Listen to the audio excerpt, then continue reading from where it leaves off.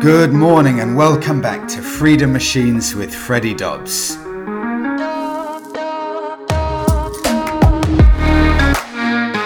Let me give you an update on what I've been up to since we last spoke. So about 5 days ago, the BMW R9T went back to BMW. I had to take it back to BMW. An amazing bike. I'm going to miss it hugely. Borderline. The R9T is almost too savagely quick for me. I like things a bit more laid back, but wow, what a machine. But the amount of people, owners of BMWs, that I've had messaging me saying, you know, the exhaust, it just doesn't sound right. They've got often the previous generation R9Ts up until maybe 2019, maybe a Euro 3, a Euro 4 bike. And the amount of people saying, wow, Euro 5 regulations, these new emissions regulations, they have strangled the character of the exhaust. I don't think I've ever had so much or so many owners of a specific model of bike contact me with regards to the Euro 5 and the latest model of bike. So there are a few people who have bought this new R9T Euro 5 bike, and what they've been telling me is that on previous models you could buy your R9T, and I'm sure this goes for all bikes, buy a motorbike, screw out the decibel killer on the bike, and that's great. You get all of the exhaust character back, the sound, all of the beautiful rumble. But on this new Euro 5 R9T, you can no longer just unscrew the decibel killer. You actually have to drill it out, which is a much more in-depth process. So you're left with a situation where you buy this brilliant new bike, and I can just tell there's a characterful engine note desperate to come out with the R9T, but you buy it, there's no character from the exhaust. And this was an Akrapovic exhaust on the R9T that I was testing out. Great exhaust brand with a brilliant reputation, but still no character. So you buy your dream bike. It's got the standard BMW warranty, and you don't want to invalidate the warranty, but even the Akrapovic exhaust doesn't make the beautiful sound you're looking for. So what do? So I've had R9T owners contact me to say, a few of them actually physically drill out this decibel killer, but it invalidates your warranty. So if you do that, you have to do so in the knowledge that your warranty is going to be invalidated. Or you go out there and you buy an aftermarket exhaust. I'm guessing it probably can't be from BMW because this already has your Akrapovic exhaust from BMW and it doesn't make a sound. So then you have to put an aftermarket exhaust in, and to the best of my knowledge, that also invalidates the warranty. So then you're left with, I think it's a 3-year warranty BMW have, you're left with keeping the BMW maybe for the first 3 years with no sound in order to make the most of that warranty, because you don't really want to invalidate your warranty. It's a tough situation to be in, but very interesting to hear what the Euro 5's done to exhaust notes. And actually now, when I test a bike, whether it be the Scout Bobber, the R9T, or I've got a few other brand new 2021 Euro 5 bikes coming, I don't even class the exhaust note as a negative. I remember when I tested the Scout Bobber and I said, characterless exhaust. But now I've tested the R9T, it's got no character as well. So I don't think it's fair to class it as a negative for these bike manufacturers that the engines don't have character anymore, because it's not their fault. They're strangled, they're restricted by these regulations. So that's just the world we live in at the moment. But going on from that, because one of the slight negatives I had for the R9T is it's not comfortable for two people. And while I know that's not the specific focus of this bike, so I don't want to go too much into that, it's something to bear in mind, because if you buy this bike, it's good to know where the restrictions are. It's a £13,000 bike, and it is restricted in that term. For example, Monaco, 15 minutes on the back of the R9T. Apologies, that's my mobile. 15 minutes on the back of the R9T is all you can manage, because otherwise it just gets too unpleasant. So, a few BMW owners have contacted me and said the best kept secret, the BMW R1250R. That's a bike that, it's not exactly the style of bike that I'd usually look at, but it gets a brilliant reputation. The BMW owners absolutely rave about this bike. 1250cc engine, kind of a naked sports touring kind of bike, mean looking bike.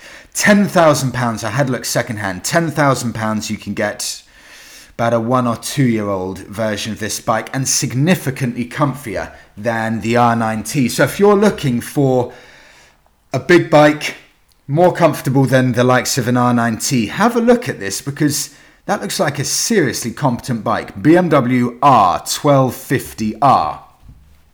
And I move on to the Harley Davidson Livewire. Now this is a bike now that I've had for 5 days. This is day 5, and I won't go into all of the details of my first day's struggle, because I posted a YouTube video of that. You can check out my YouTube channel, Freddie Dobbs it's called, and I did a full 37-minute, my longest ever YouTube video about my first day with that, because it was eye-opening. To give you a brief overview, I started picking up the bike in or near the Cotswolds, so it was about 160 miles away from southeast London. Picked it up, absolute heaven. The first 60 miles riding around the country lanes, the beautiful Cotswold villages, could not have been happier. You're not annoying the locals in the beautiful town with the huge rumble of a big Harley engine, for example. It's easy to ride. I could have thrown Monica onto it and she could have ridden for 130 miles with no training. It is as easy as a scooter. But getting onto the motorway and heading home, this is when things took a huge turn for the worse. One out of 6 electric chargers was working. 1 out of 6. It's just completely unacceptably bad. I'll give you a few examples. We pull into one of the M25 service stations. So the M25 is a big motorway that completely surrounds London. The southeast of England has 47% of all of the UK's electric chargers, so this should be no issue at all. And a service station on the M25 where a huge amount of people do important journeys for business and things like that.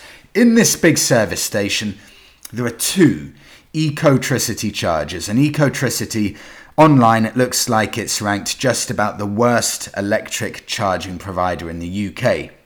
So I pull up to the Ecotricity charger.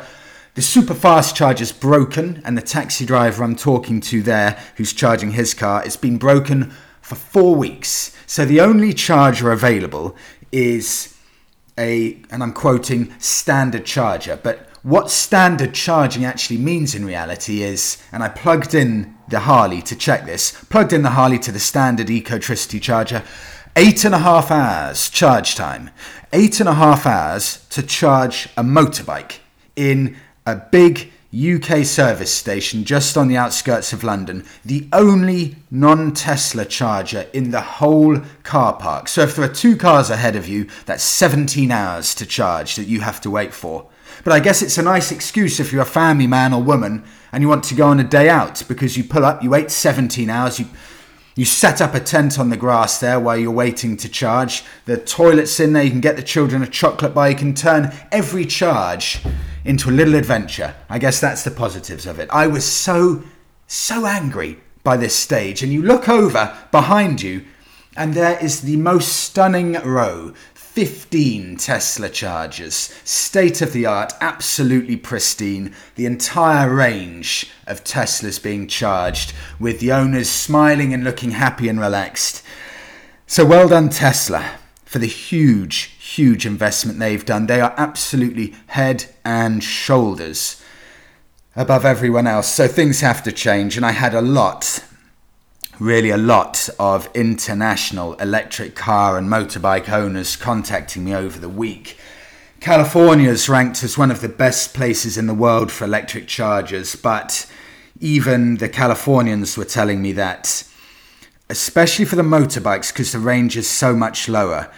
Actually, let me give you an overview. 145 miles claimed urban range for the Livewire. On the motorway, I got 90 miles, but urban, on the tank I'm in at the moment, it looks like I will be getting about 120, maybe even 130 miles. In the urban environment, electric bikes make 100% sense. If you can charge at home and just ride around commuting to work, 100% sense. Out on road trips on the open road, nope, they don't work. Forget it.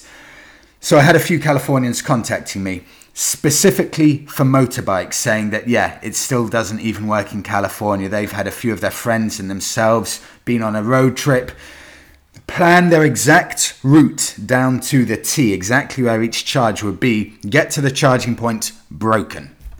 So they're stranded 40 miles from any charger with a range of about 10 to 15 miles, and they have to call a pickup truck to come and tow them away.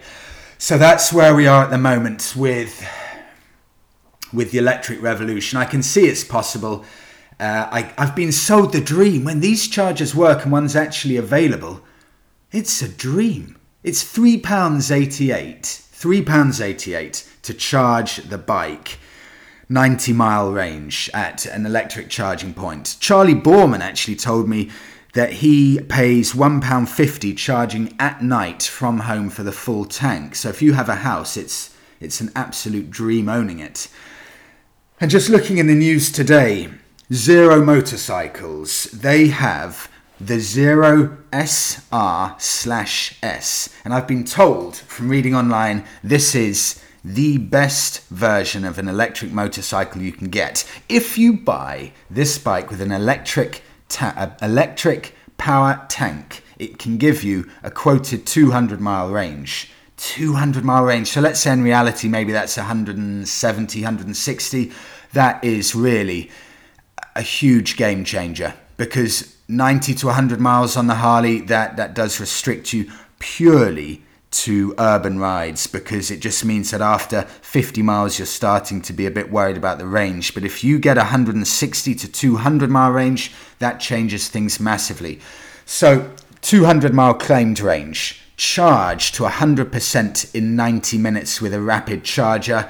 Power, as is always the case with these electric bikes now, think super bike fast. 5-year warranty, £60 a year annual service cost, and the cost in the UK. Now this is the interesting thing.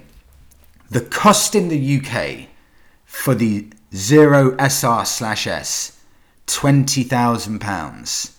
That's £10,000 less than the Livewire. That's starting to get more interesting, because I've got a figure in my mind that I think these electric vehicles have to be for it to be genuinely viable and get people off petrol. And that is, roughly speaking, a range of, funnily enough, almost exactly what this Zero is, 160 to 200 mile range, charging time 20 to 30 minutes, and price sub 16,000. That's, in my mind, the level electric motorbikes have to be in order to really shift the focus away from petrol. But I'll move on now, because I seem to always talk in every podcast about electric vehicles. And while I'm a huge fan of it, I know that it's still, judging from what I've seen in reality, my honest thought is, for motorcycles specifically, we're 8 years away or something like that, probably 8 years or so away from that. So I'll move on, because I'll kind of move on actually, because as I was charging the Livewire, I did an Insta story about charging it, and I locked the Livewire to a big chunky chain that I always carry around whenever I bike. And I had a rider from Switzerland contact me, and he said, why are you locking the Livewire with such a big chain just to charge it? And I was charging it in Dartford, which is a town just on the outskirts of London, but within the M25, this big motorway that surrounds London, so kind of in the London area. And I lock it to a huge chain, as I always do. You have to lock your bike to a chain in the UK. And he said, why'd you do that? What's the need? All you're doing is charging it. I said, are you joking? Within the M25 or in London, and I don't want to tarnish the whole of the UK with the same brush, that's not fair. But where I live, in the London area, within the M25, if you don't lock your motorbike, it will be stolen within 10 minutes, especially in the southeast of London, the outskirts of southeast London where I live. 5 minutes. And if someone sees a live wire parked, charging up in a car park with no lock on it in Dartford, that bike is gone in 5 minutes. Absolutely no question at all. And I often have people, when I pull my bike out of my lockup, every bike in our lockup, every single one has at least 3 locks. They've all got 2 of the biggest chains you've ever seen with 1 disc lock. And that's for every single one of the bikes in my lockup. And I'm actually careful now not to show what the other bikes are because, and I'll get to this in a second, we have so many attempted thefts. But if you don't have 3 locks on your bike, where I live, you will be having sleepless nights. So I said to him, I said to this Swiss guy, God, what's it like in Switzerland? And he said, no, bike theft almost doesn't exist. People would come over to admire it, but you don't think about chaining your bike up when you park it up. You park your bike up and you get on with your day. No, people don't steal bikes, generally speaking, in Switzerland. It's just, it doesn't happen. I hope that's the case one day in the UK, because parts of the UK are completely lawless and out of control. And I'll back that up for you. Where I live, for the past 6 years, this is what it's been like. I've had over 5 attempted thefts on my motorbikes and 1 attempted theft on a car of mine. Within the past year, this is what's been going on within the past year where I live. There's been 1 stolen car that's battering rammed its way through the motorcycle lockup door. So it builds up as much speed as it can and battering rams its way through, usually at about 20 miles an hour, breaks through and then tries to take a motorbike. And the last attempt they did with this, they tried to take all of them, but they managed to steal 2 motorbikes. Another time, it could have been turned into a feature-length film. 2 of the local thieves, they broke in to the rubbish storage, and the rubbish storage is next to the motorbike storage. So they managed to get into the rubbish storage late at night, about 2 a.m, and then they drilled one of the big, I think you call them cinder blocks, one of the big bricks. They drilled 1 individual brick out from the wall that connects the rubbish lockup to the motorcycle lockup. And I had a look at this the day after the theft. This was tiny. This was something like from The Great Escape or something. So the guy that squeezed through can't have been more than 15 years old, because a fully grown man wouldn't be able to fit through. So they managed to drill perfectly around the seam of this cinder block, remove the cinder block at the dead of night. One of them squeezed through, then opened the motorbike lockup from the inside, and they managed to steal, again, 2 motorbikes. And this happens all the time. I could give you an endless list of different thefts that go on, but it's constant, absolutely constant, the threat of motorcycle theft here. So again, 2 motorcycles stolen. 1 of them was recovered. But this is the interesting thing. Over the past 6 years, there have been probably about 12 to 13 attempted thefts on the motorcycle lockup where I live. And every single time, the bikes, there's one thing that stands out for the bikes that have been recovered. So, firstly, the bikes that are stolen are usually the bikes with the fewer locks. However, it was found out on CCTV that the thieves actually were there for 2 hours drilling 2 hours drilling through a set of locks to steal 1 motorbike. So it took 2 hours of them drilling. They did manage to steal it because it was at the dead of night. They managed to steal one of the motorbikes, but it did take them 2 hours. So they'll always go for the bike with the fewest locks. But if they can't get a bike with the fewest locks, they'll find a lockup where they know no one No one walks past at the dead of night, so they knew they had a lot of time, and they stole a bike, but it took them 2 hours to drill through these locks, which I found quite interesting and quite promising. But if they do manage to steal a bike, there's one thing that stands two different sets of bikes apart, and that is the motorbikes with a tracker. Because out of the past 3 thefts, every single bike with a tracker has been recovered. Every single one. The most recent, there were 2 bikes that were stolen, and one of the 2 bikes had a tracker on it. So one of the guys whose bike was stolen, he got a warning flash up on his mobile that his bike was on the move. So he ran downstairs, saw that the bikes had gone, and then he could see on the tracker the last location of the bike, the last given location the tracker gave of the bike. So he ran over, and it was in an Asda car park, or just to the side of an Asda car park, underneath an overpass for cars.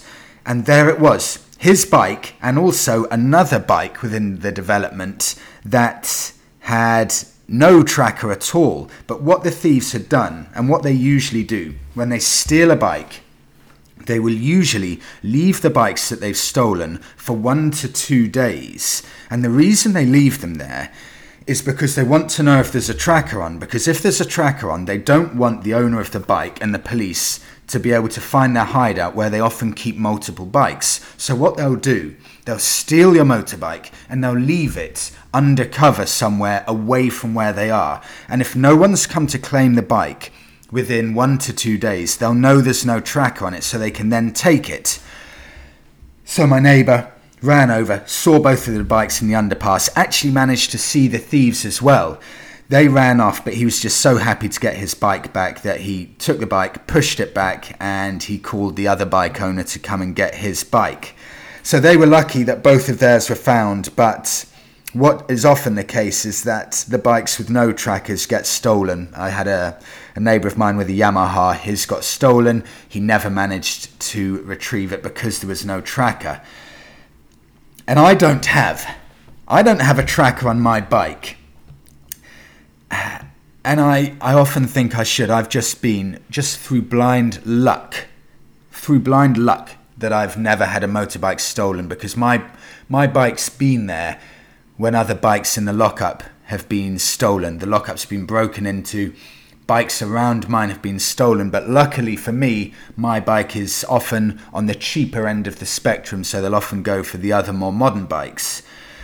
But it's only through luck that mine hasn't been stolen. I mean, I remember one time with my old Triumph Speed Triple, I parked it up outside, not in a lockup, came downstairs, and one of my neighbours said, oh, I just saw 2 guys pull up in a van and they were angle grinding your lock off. And I said, what? He said, yeah, they were just downstairs angle grinding it in broad daylight.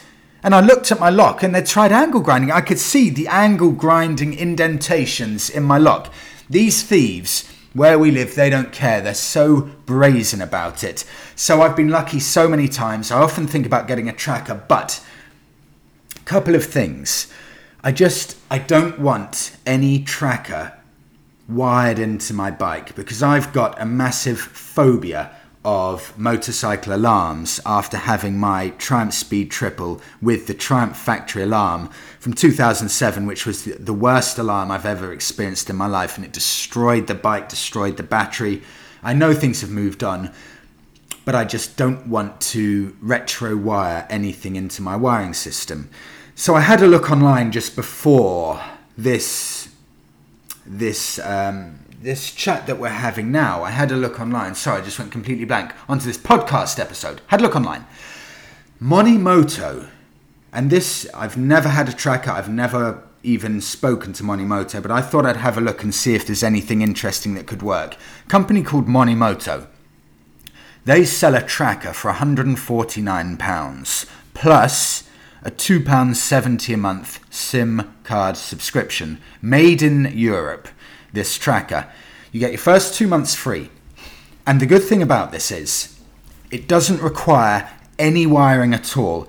So what it does, you have this little thing that looks like a fob, and you hide this fob that comes with 2 batteries, and it's just easy unscrew, screw in, standard batteries you can buy from any supermarket or off Amazon, so no wiring required. You hide this little fob in your bike anywhere that you think will be hard for a thief to find.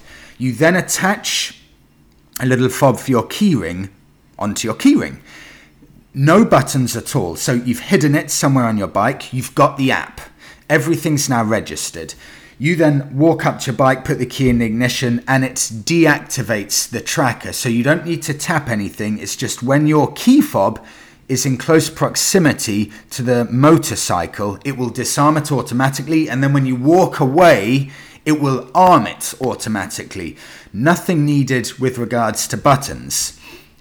So this for me is the most viable tracking solution that I've seen. It works with a mobile app, so if your bike's on the move, when your key fob is not near it, it will immediately alarm you, so you can see second by second exactly what's going with your bike and where your bike's moving. And for me, I think that actually is a bit of a game changer. Monimoto tracker, and it's something I'm seriously considering. Question time. Would I buy, and I've had this a lot actually, would I buy a Livewire?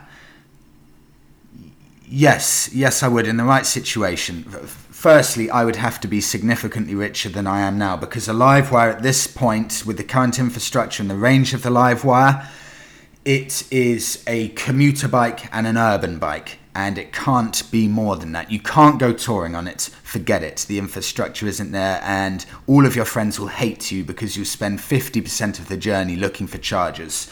But as an urban ride, as a commuter, honestly, there's nothing better. There's no weight on your wrists. You don't have to worry about changing gear. It feels surprisingly light and nimble.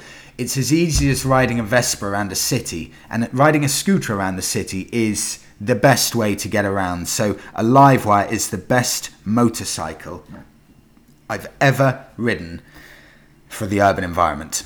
So yes, I'd buy one, but I'd have to be significantly richer, and it would have to be a second bike of mine. Second question, when will I try a Moto Guzzi V7? This bike's been high on my list for a long time now, actually, and I think it's equally as good looking as the Triumph Bonneville, so I'll really try and contact them and see if I can get one. Yeah, very keen on that. That's a bike that I know will be the exact type of bike I like. Perfect size engine-wise, it will be nippy, great looking, loads of character. Yep, high on my list, 100%. And this, for the final question, this is my kind of question, because I love a good budget car or bike. So, best bike for £2,000. So I went on to Auto Trader for this, thinking, great, here we go. I'll be able to find you a brilliant list of bikes. In the UK, it is incredible how expensive bikes are. There almost are no cheap bikes in the UK. I put a search in, and I didn't want to give you too old a bike that may be unreliable, so I did 2008 as the oldest bike, and a maximum price of £2,000. And the total amount of motorbikes under £2,000, over 600cc and 2008 and newer, 11 bikes. You've got a choice, at least on Auto Trader, of 11 bikes. But there are 2 bikes from those 11 that I think, I consider that. So one of them, we got a very nice looking black Kawasaki ER6F. 650cc, 25,000 miles, 2008. That's a good shout. Another one, in fact, we've got another Kawasaki R6F. That will be a good, reliable bike. Not going to win any looks awards, but it will be good, reliable, fast with 71 horsepower, and you'll be able to tour on that actually as well. That will be a very, very solid bike. A friend of mine had that. And you've also got a Yamaha XJ6 2011 model with 43,000 miles. Smart looking bike for for 1,600. So that's the type of bike that you'll probably be looking for. You're not in the region of modern classics. Actually, probably modern classics. Someone asked me this week, what would you go for £3,000 for modern classic? Probably something like the Bonneville around about my year, or 2008, is the cheapest modern classic-ish bike that you can get for around 3 to 4k. So I'd recommend something like that. And that's it. Almost. I'm getting the hang of this. Almost perfectly on time. That's 30 minutes. Thank you so much for listening to this week's episode. Please do subscribe to the channel. And you can find me on Instagram, dob.bs, and my YouTube channel has its 8th video, which is my first day with the Harley Livewire. So follow me on, or subscribe on YouTube at Freddie Dobbs. Thanks so much for listening. Have a great week, and I'll see you in the next one.